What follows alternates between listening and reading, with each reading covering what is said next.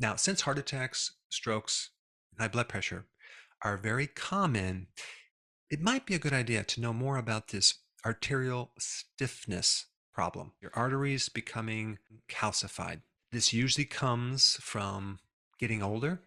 It can come from inflammation because a person's a diabetic or they consume a lot of carbs and sugar that create fibrosis. Or, for example, they're consuming foods that are very inflammatory, like the omega-6 fatty acids. But there is one additional very important factor that you need to know about. It's actually a cause of hardening of the arteries or your arteries becoming very, very stiff. And that is a vitamin K2 deficiency. When you are deficient in vitamin K2, the calcium that is floating through your blood doesn't necessarily go anywhere. It's not directed in the bones.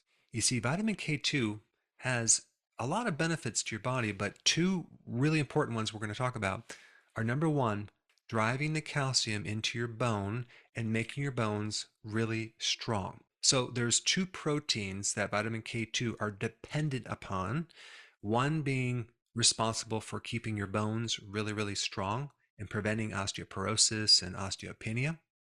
And the other is keeping calcium out of the arteries and out of the walls of your arteries. And so I'm going to put several links down below to back up what I'm saying from some really interesting, credible studies. But vitamin K2 can keep the calcium out of your arteries and in the right place, the bones. It can even decrease your risk of heart attacks by 50% if you have enough in your body. But the problem is a lot of people are deficient in vitamin K2 because they don't know where vitamin K2 comes from.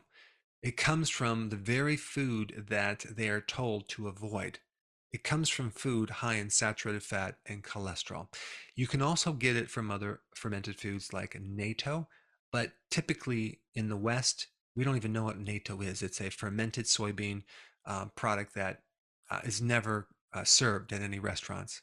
But if you live in Asia, you might know more about natto. But you get vitamin K2 from fatty foods like meats, organ meats, egg yolks, grass-fed butter, dairy, and yogurt. You're not going to get any K2 from vegetables, fruits, beans, grains, or nuts. Now, there's a couple interesting little parts of this story I want to tell you about. One is this. When you combine vitamin K2 with vitamin D3, you get a greatly improved vascular profile. And I'm talking about a reduced thickness in the wall of your carotid arteries. Those are the arteries in your neck right here, just by adding K2 to your D3, which is very interesting.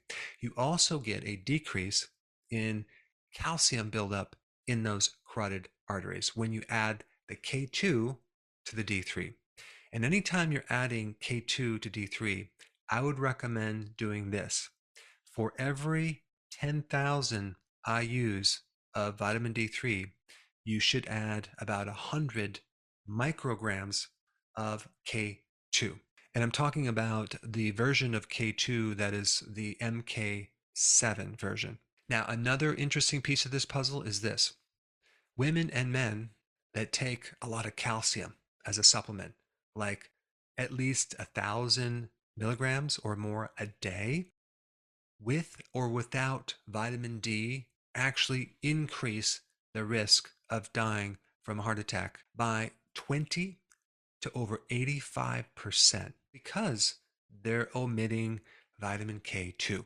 Now, there's another little piece of this puzzle I want to talk about. Warfarin. Warfarin is a medication that blocks vitamin K1. Okay. People that take warfarin are trying to prevent clotting because vitamin K1 has everything to do with blood clots. Now, when you normally take vitamin K1 or get it from your salads because it's normally in leafy greens and other vegetables, you're not going to clot more than you should normally clot. It doesn't actually create like these clots that go up to your brain and create strokes or heart attacks. That's not how it works.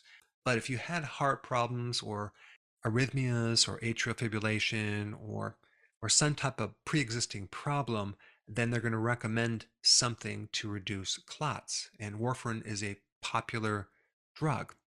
Here's the problem with warfarin.